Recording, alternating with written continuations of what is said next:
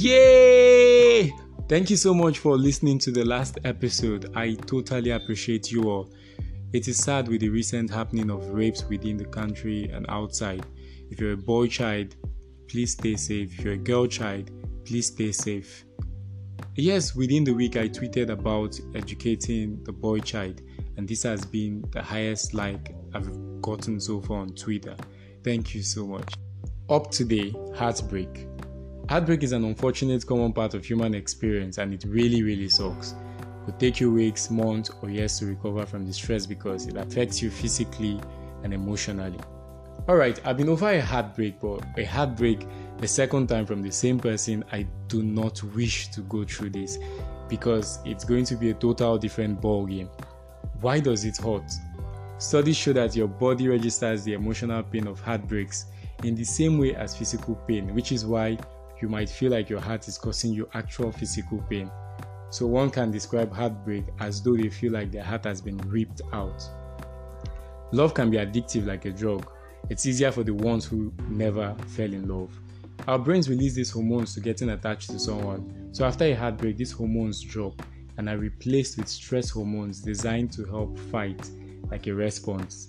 Can it affect you medically?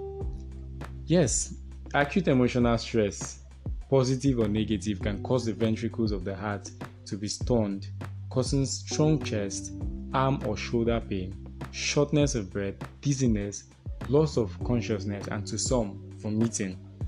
Yes, I am not totally a medical expert. I had to look that up online.